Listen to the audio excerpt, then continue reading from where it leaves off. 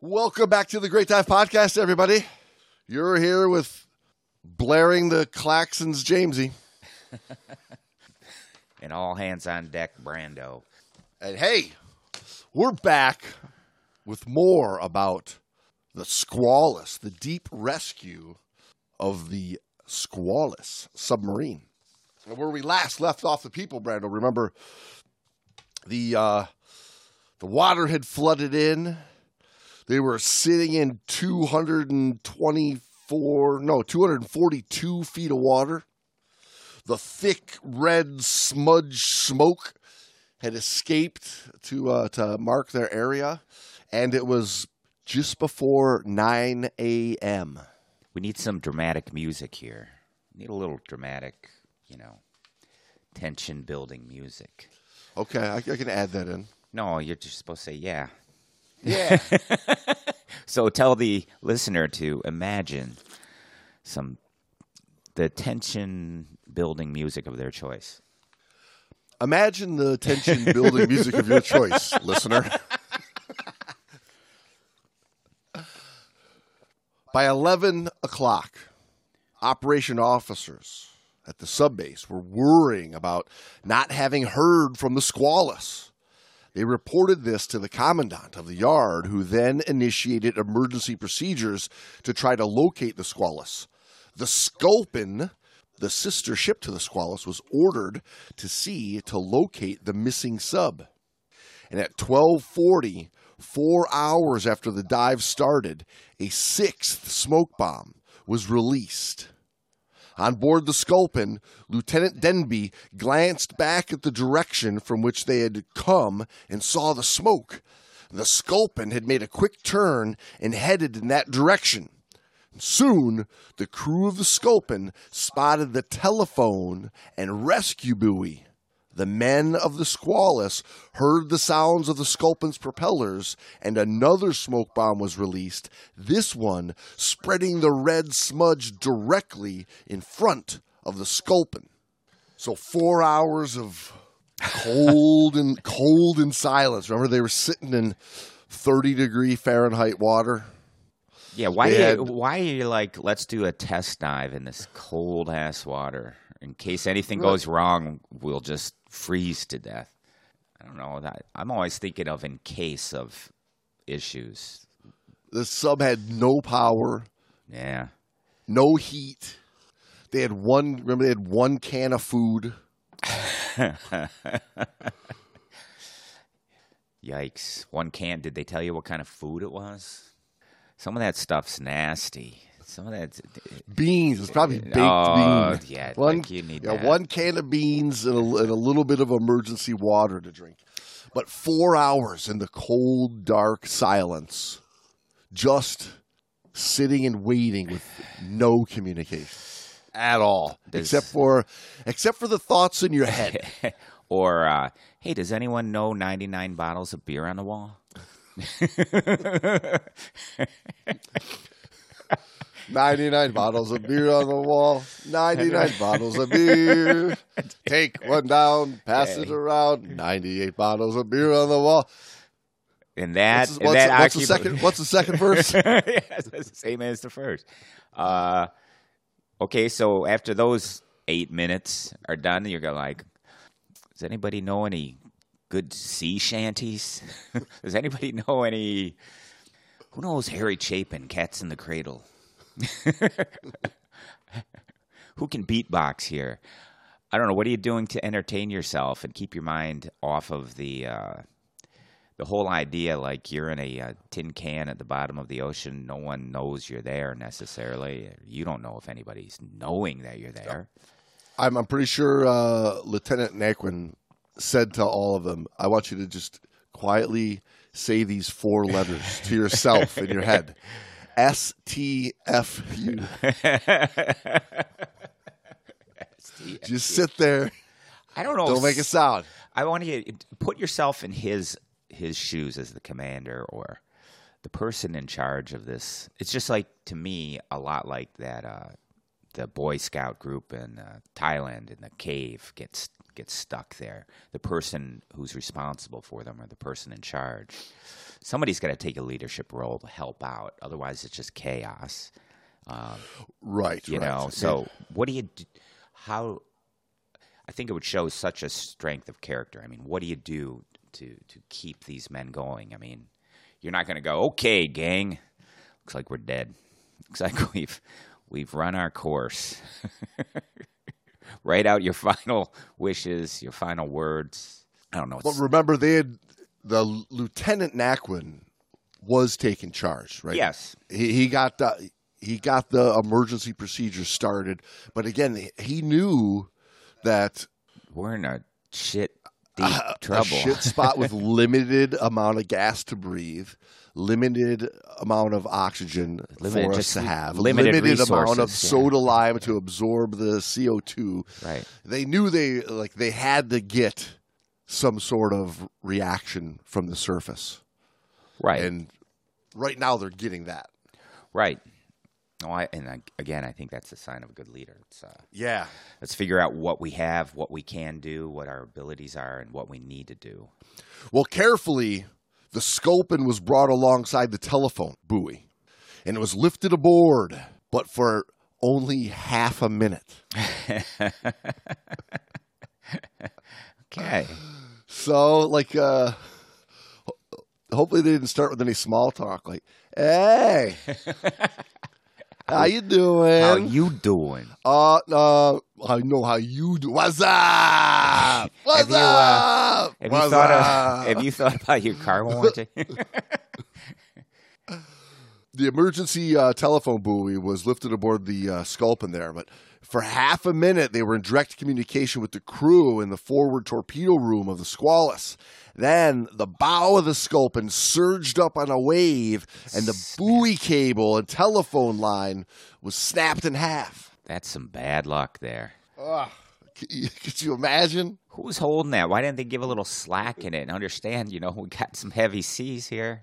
Well, remember, this is really like the first real deep rescue of a submarine ever occurring. I know, but this isn't too... They're learning on the fly. Yeah, but you have to anticipate... They probably didn't even have one of those coily telephone lines. It was probably just a straight cable. And that's where the coily telephone line was invented, right there. It's like, if only we had a stretchy coily line that wouldn't snap in high seas.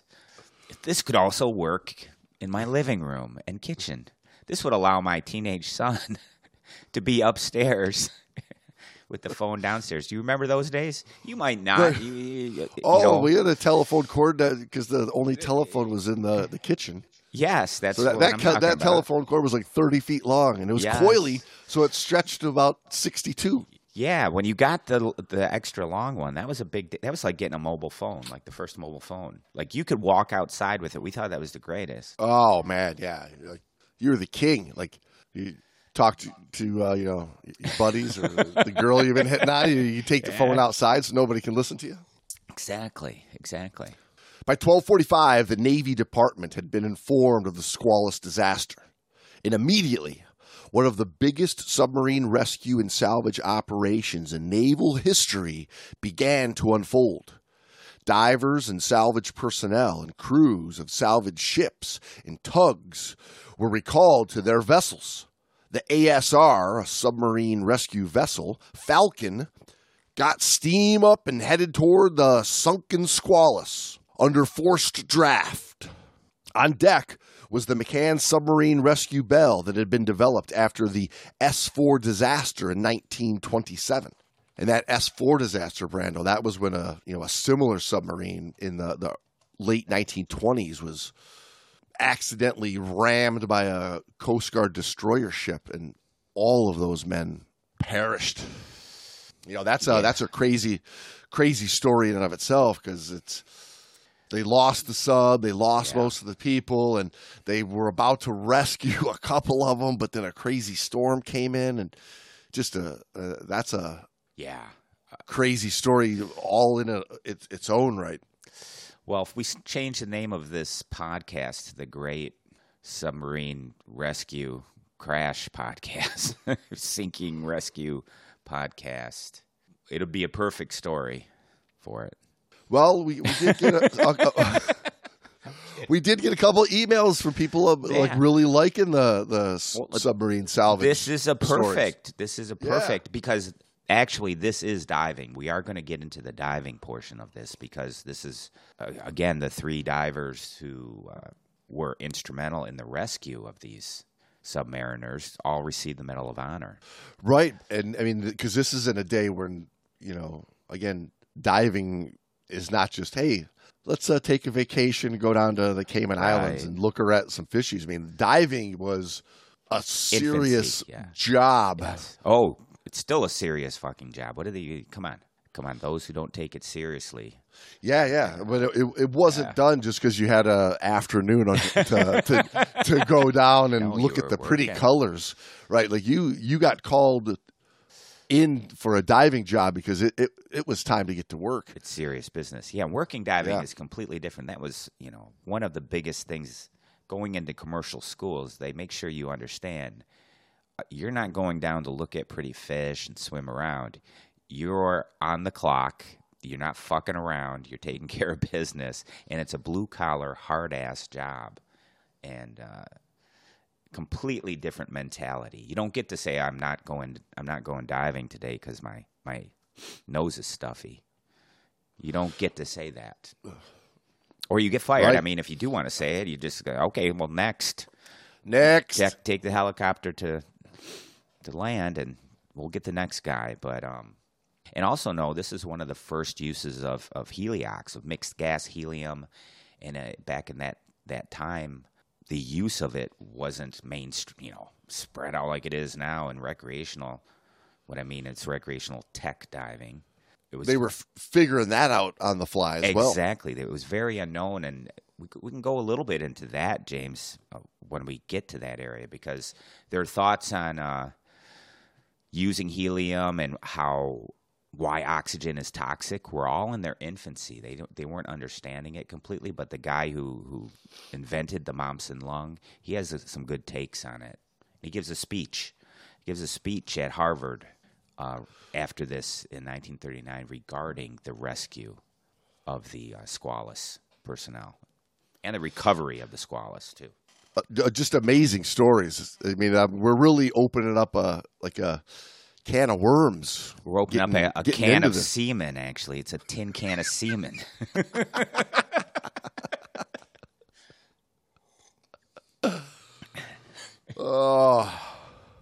Commander McCann was on board to be in charge of Bell Rescue if this was required.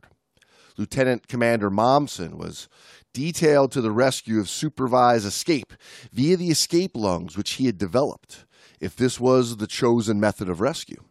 Lieutenant Benke, Navy medical officer and dive accident specialist, was also on board. 14 divers and a diving officer had arrived from Newport just as the Falcon was leaving the dock.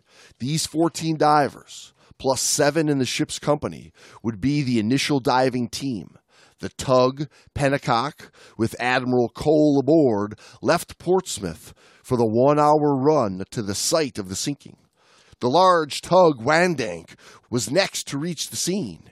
She used her oscillators to try and communicate with the Squalus, while the Pennacock began dragging a heavy grapnel that eventually hooked onto the sub.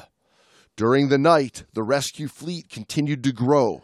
A cruiser, 2 Coast Guard patrol boats, the tug Chandler, and, at daybreak, a patrol plane that circled overhead to try to spot any of the crew that might escape from the Squalus with escape lungs. Yeah, they must have known they were down in 240 feet of water. Yeah, by this time, they'd hooked into them. They got a feel for where they're at. They broke the 252-foot telephone cord. So they got an idea. If only it had been a coily cord. But now they're finally getting, a crew out there. Right.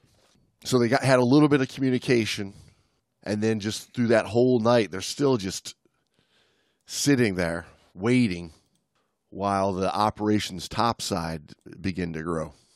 Yeah, and they can't know what the hell's going on. So I guess the first communications between the topside and the submariners is going to be a big deal, right? It's going to really help those guys out as far as mentally.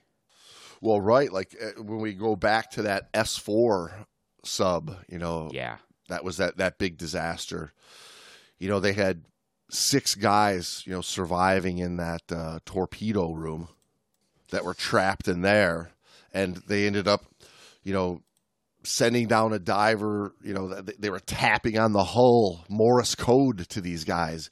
Tink, tink, tink, tink, tink, tink, tink. Right. It's one of the guys there, was awarded the Medal of Honor because he went down risking his life with that storm coming, trying to get communication, like an air hose down to the guys, and they tapped on the hull. Is there any hope? And he tries tapping back. We're doing everything we can to the guys just sitting in there. That's a crazy story. There's a lot of crazy stories in the diving world, and the submariner world, and commercial diving world. Especially in the early days, we've honed it a little bit, but I have to believe there's still crazy shit that they do. Oh yeah, and it's a lot like the early days of technical diving and early days of cave diving, and I would say early days of just scuba diving too. Right. That whole learning curve of decades of like, yeah, we kind of got it figured out. Oh, shit. Maybe we don't.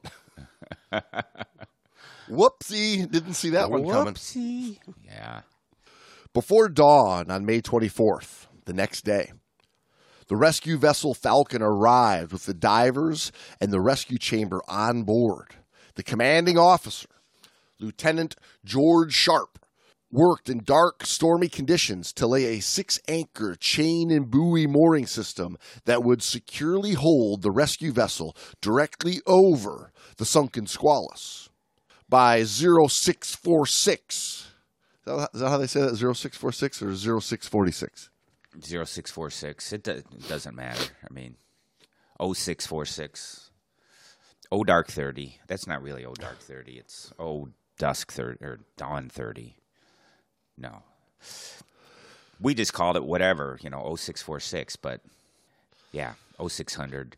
Oh, we always just said O, not 0, but who knows? It doesn't matter. At the end of the day, am I the one that's going to bring this conversation back into the lane? I don't know. By 0646, the rescue vessel completed her moor. 22 hours had passed since the Squalus had touched on the bottom. In the Squalus, cold was beginning to affect the crew. Temperature inside the vessel was already down to 46 degrees Fahrenheit. Men who had been in the water as they escaped from the after engine room into the control room, Isaacs, Blanchard, Mans, and O'Hara, were suffering most from the intense cold. Lieutenant Naquin gathered up all the blankets available and gave one of all the men his own jacket for warmth. All were listening intently and apprehensively to the sounds of the rescue ship and gear working over their sunken boat. On board the Falcon, conventional surface-supplied helmet diver gear was being rigged. The Falcon was also supplied complete sets of dive equipment for using the recently developed mix of oxygen and helium as a breathing gas. However, while this mix had been used experimentally several times by many of the rescue divers, no diver had ever used it under the conditions of depth, cold, and urgency now facing the salvage and rescue personnel. The divers and rescue officials felt it was better to go with equipment and breathing gas they knew the most about. They're kind of like I keep wanting to call it recreational, and it is recreational tech people, but You remember the early days, nobody wanted to use Trimix. And when I say early days, I'm talking the 90s. Nobody wanted to use it. It's, the devil's mix. And they thought you were way more apt to have decompression sickness with helium than with air. Right, because it was still new.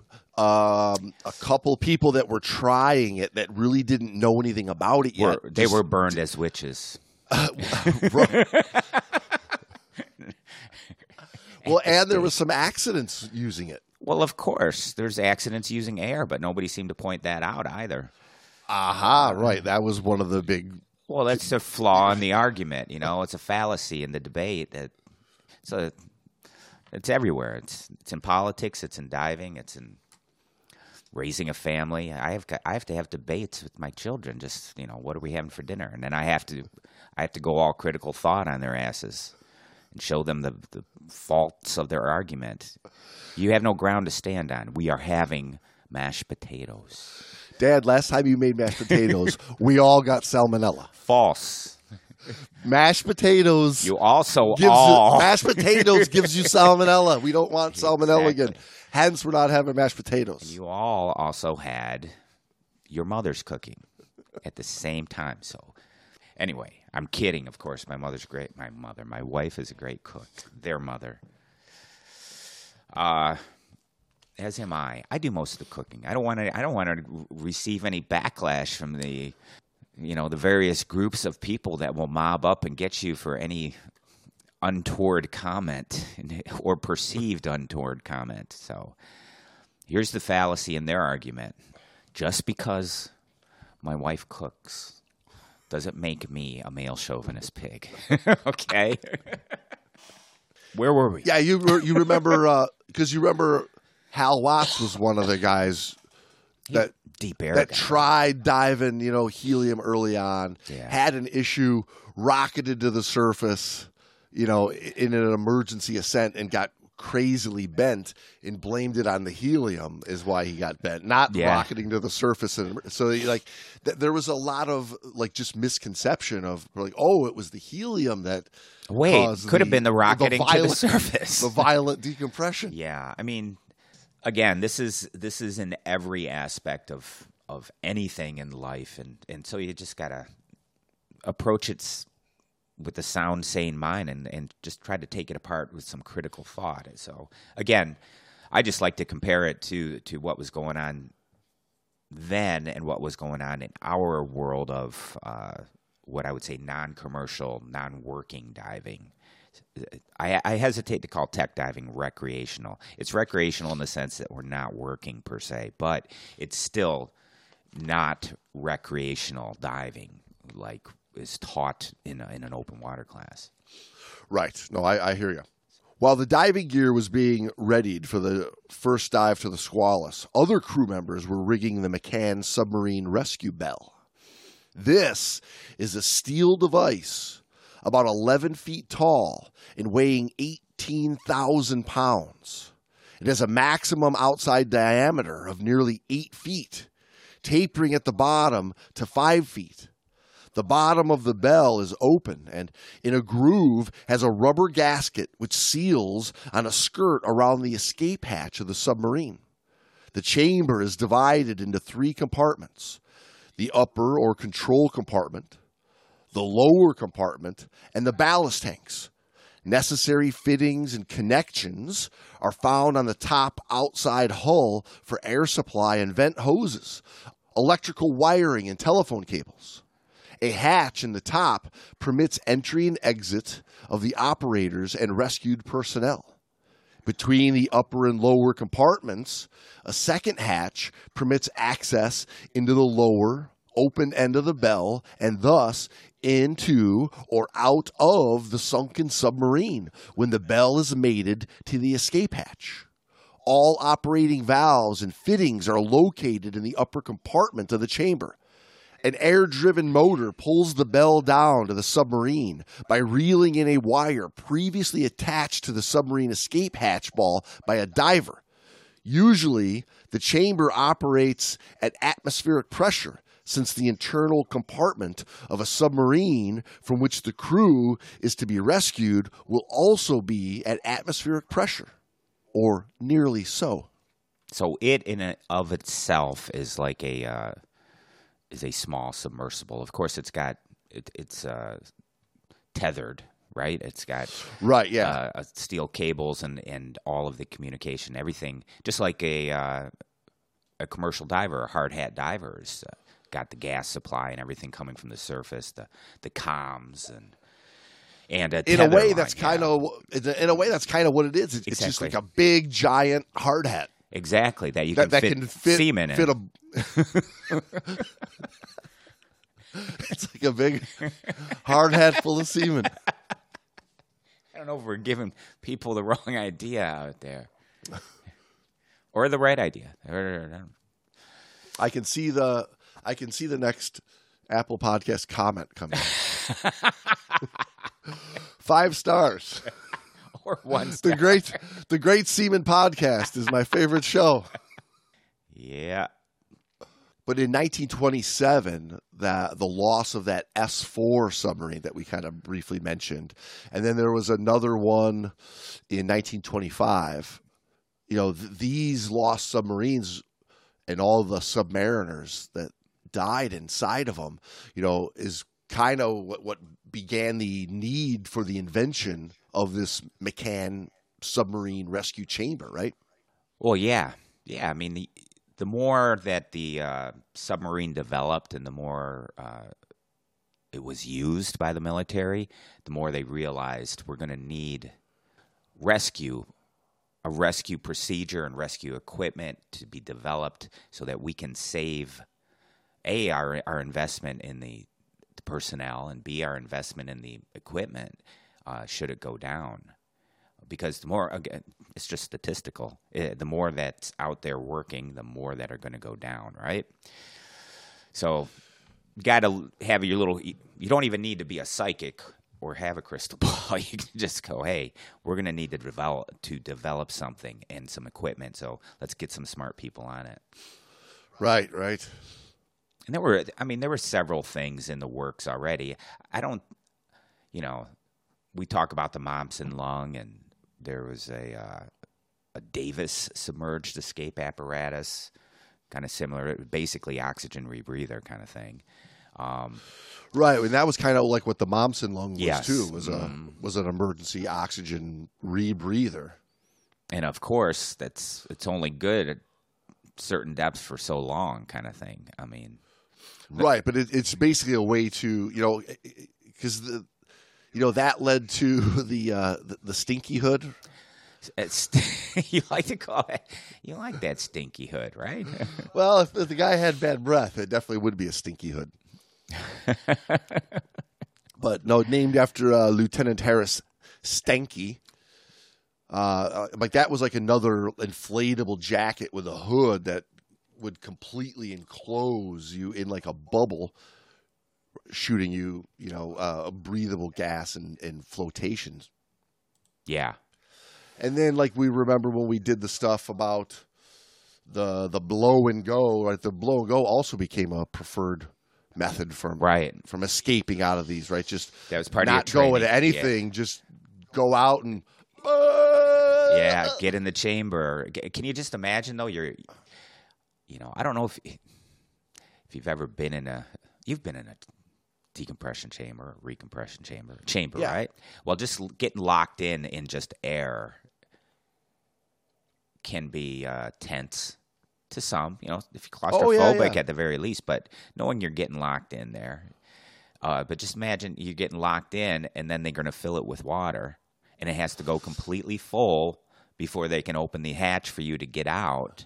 And you can't test if that hatch is going to open until it's time to open it. So if like something's jammed in it, you could run into some issues. Yeah, there's no wait.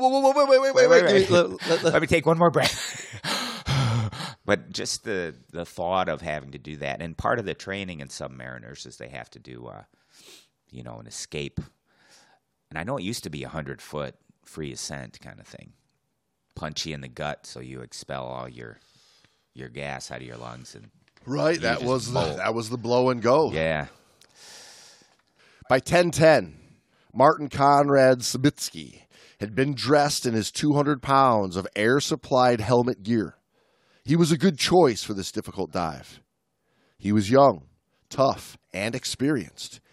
He had made many practice dives in connection with hooking up the rescue bell and knew just what he had to do.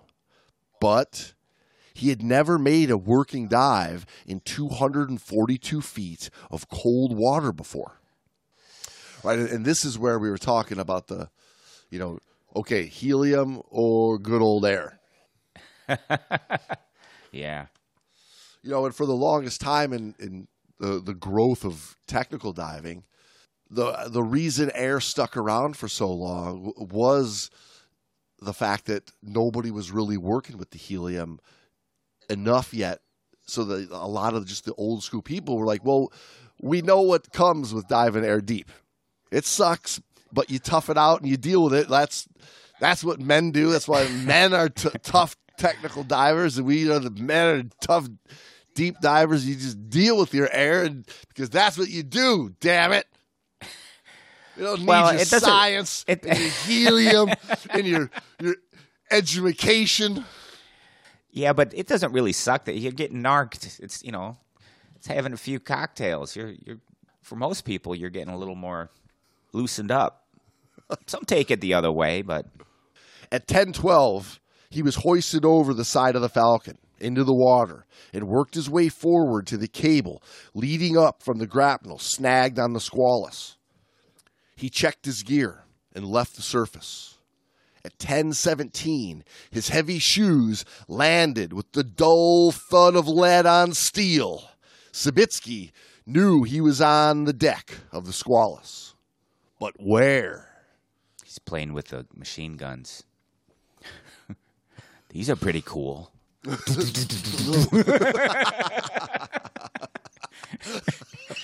what every kid on the that submarine in Dude, Muskegon. it's the periscope. Look. Can you guys see me? Putting her face at it. Yeah. But Brando, this is over 300 feet long. Yeah. Right? I mean, so it's... You got to find them. Understandable. Where the hell? He's like, so we got it. But... Yeah. You can go up and down that thing banging. Right. Remember, we compared it a little bit last week to the Titan, that Ocean Gate Titan sub, which is like a tiny little bubble of a submarine. Yeah, what was that? And this is a 300-foot-long Navy ship. Yeah, football field, you got to go up and down and knocking on it, see if there's anybody still alive. So visibility was much better than anyone thought it would be. He could see 30 to 40 feet in all directions. So even still, like, you land on that ship, I mean, even if you're pretty well versed in what the ship looks like knowing, the difference of where the engine room is compared to the torpedo room, right? Where the control room is compared to the escape hatch. It's going to take you a minute of 30 feet of visibility. You're going to walk around, till you see something that you recognize to get your bearings of where you're at. Yeah. Yeah, it's no easy task, even this portion of it, so... He needed good visibility. The cold numbed his touch, and narcosis numbed his thinking. And so much depended on his observations and reports to topside salvage and rescue personnel. Sibitzky turned slowly around, mentally absorbing everything within sight. In the slurred voice of a man at great depth on air, he reported, "I've landed on the submarine," he told his talker topside. "I am on the bow of the Squalus." Then he leaned over and took a look at the object on deck. "I am looking at the forward anchor winch." Now he turned to face aft. The grapnel had snagged just 6 feet from the torpedo room escape hatch, through which the trapped submariners must escape. He reported this to the surface and asked them to send him the rescue bell downhaul cable. Sibitzky stamped his lead-soled shoes on the deck to let the crew of the Squalus know he was there. Answering bangs on the hull with a hammer told him some of the crew were alive and just a thin metal hull away from him.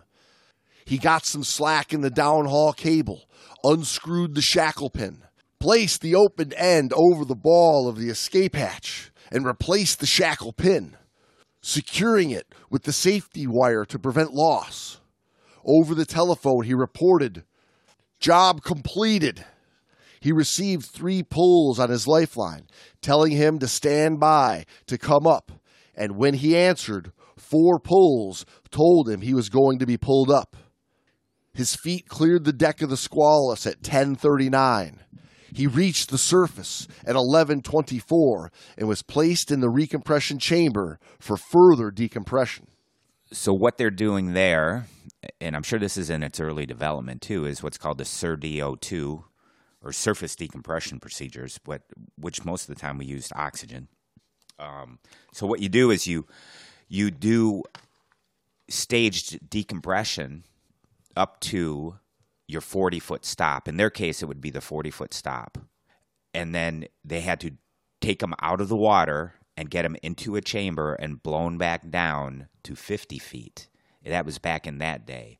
It's a little bit different, at least when I was in commercial school as well. And from what I understand, not much has changed since I was in commercial school. I did talk to a guy who graduated from a commercial school, and they still use the SURDO2 procedures quite extensively. I think it's a pretty much a mainstay in the commercial diving world. So basically, you do your dive, you come up to 40 foot. I've heard they come up to 30 foot as well. But you have 3.5 minutes to get out of the water, get the diver out of the hard hat and out of their suit, and get them into the chamber and blown down. And they would go back down to depth and then restart the decompression again. Exactly. So you get blown down to 10 feet past the last stop. So if your last stop was 30 feet, you get blown down to 40 feet. If your last stop is 40 feet, you get blown down to 50 feet, which I believe is probably what they did in their circumstance. And then you would be on 100% oxygen for the what we call the SURDO2 decompression procedures. They do it on air, and that's a fallback. I guess you could plan it as well. I don't know why you would plan using air if you've got oxygen. If you've got a chamber there, you'll have oxygen there. But, right. But it's there as a fallback if you have an O2 tox hit kind of thing, oxygen toxicity episode. So you just switch them over to the air tables, put them on air, and now your decompression in the chamber is going to be that much longer, because oxygen accelerates decompression for us, makes a cleaner deco. Right, because we're talking basically a 250-foot dive that he did for 30 minutes. Yeah. Right? Or just about. I mean, he went in at 10:10 roughly, got out at 10:40 roughly. So basically 30 minutes in 200 and little over 240, so call it 250 feet of water. If you look at the Navy table, that's given nearly 2 hours of decompression for him to do. Is that the table? If he were to do it all in water. In water, yeah. Right, so that's a lot of time for them to monitor that guy and just hanging coming up. So the idea is, okay, they basically gave him what? He left the deck at 10:39 and reached the surface at 11:24. Right. So they basically put him through about 45 minutes of decompression coming up. In the water. And then they're going to give him the rest of that time in a chamber on the Falcon.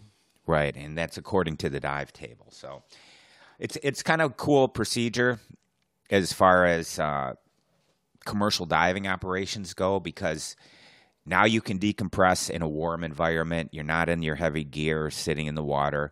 And as we all know, if any technical diver out there knows, it's one thing to do a long dive that requires extensive deco in a cave where you have a very controlled environment to accomplish deco. You don't have to worry about weather changing.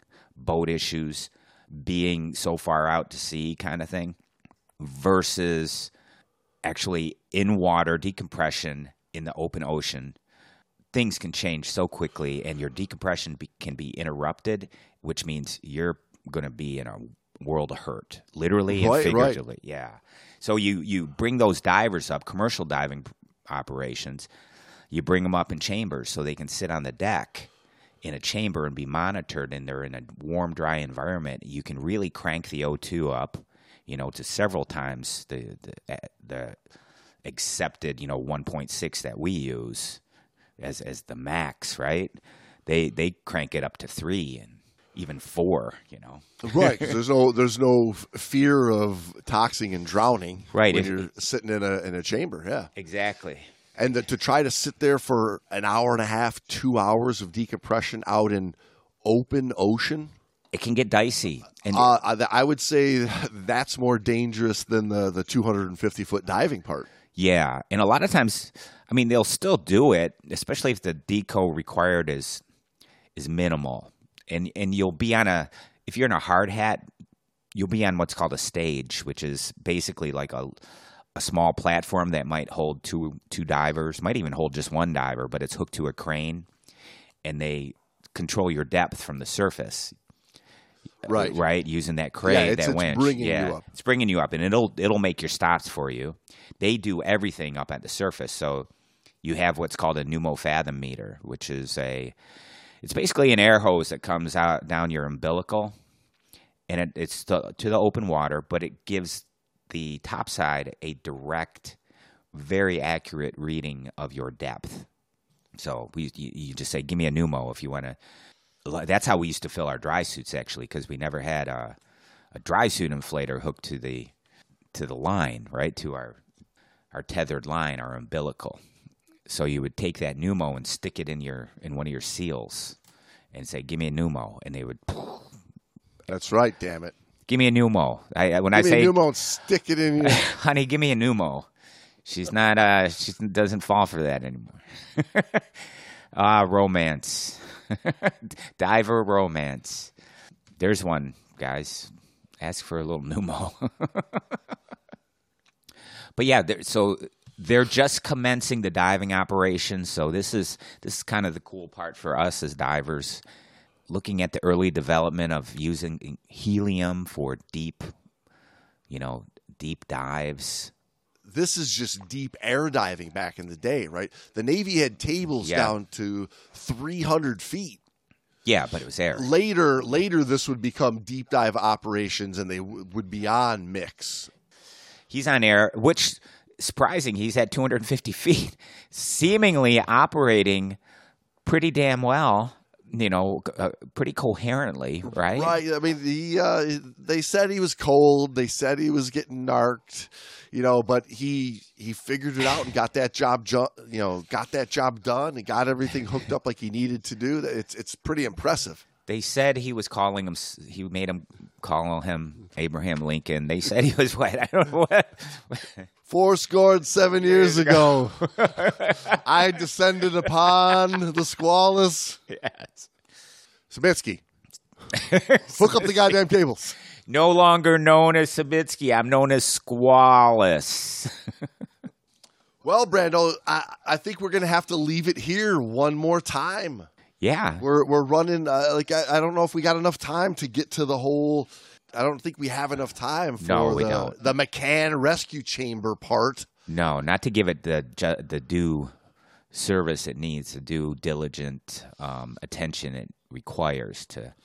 Yeah, we're going to have to turn this deep rescue into a 3-parter. We did the part about the sinking. We did a part today, about the first dive down there by old Sibitzky and the hard hat. And a little bit about their procedures coming up. And all of this stuff is new, so this is kind of cool. Well, this was, the first rescue of submariners with the use of this, this rescue chamber. Exactly. And really being able to get these divers or get these seamen to the surface. We're very immature, aren't we? Well, Brando, I think we should call it here. Give me a pneumo, and Here's your pneumo. let's call this a wrap for today.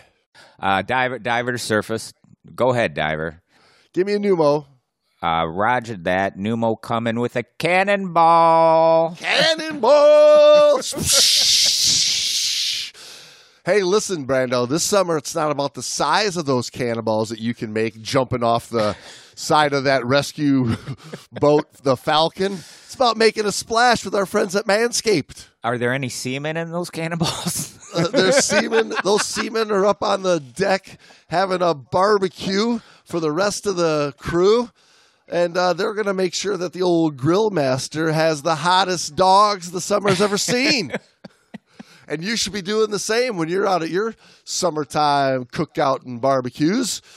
You got to let the meat speak for itself. And if you're using Manscaped's Performance Package 4.0, it's time to get ready, not sweaty, by going to manscaped.com and using the code TGDP for 20% off and free shipping, everybody.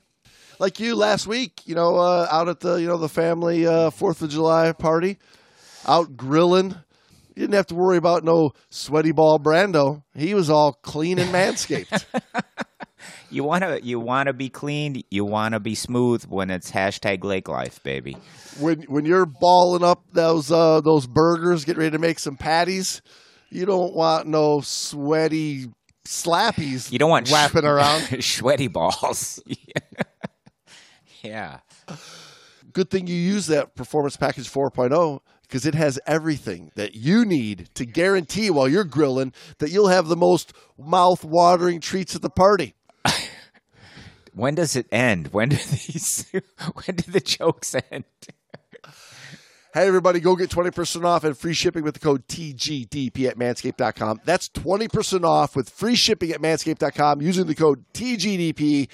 Manscaped, it's the perfect way to get your patties sizzling hot this summer. Treat those seamen right. Get Manscaped. All right, Brando, now I can hook up my pneumo. Let's get out of here. Here's your pneumo, homie. All right, everybody, we'll talk to you next week. Damn Skippy.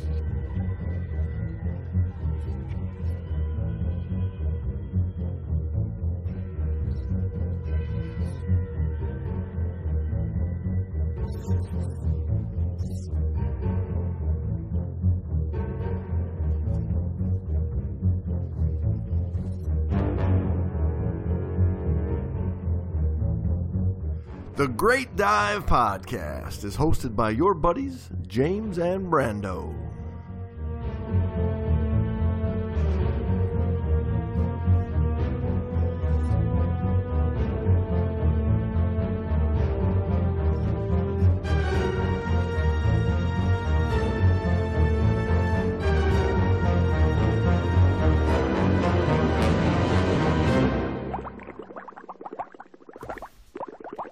What?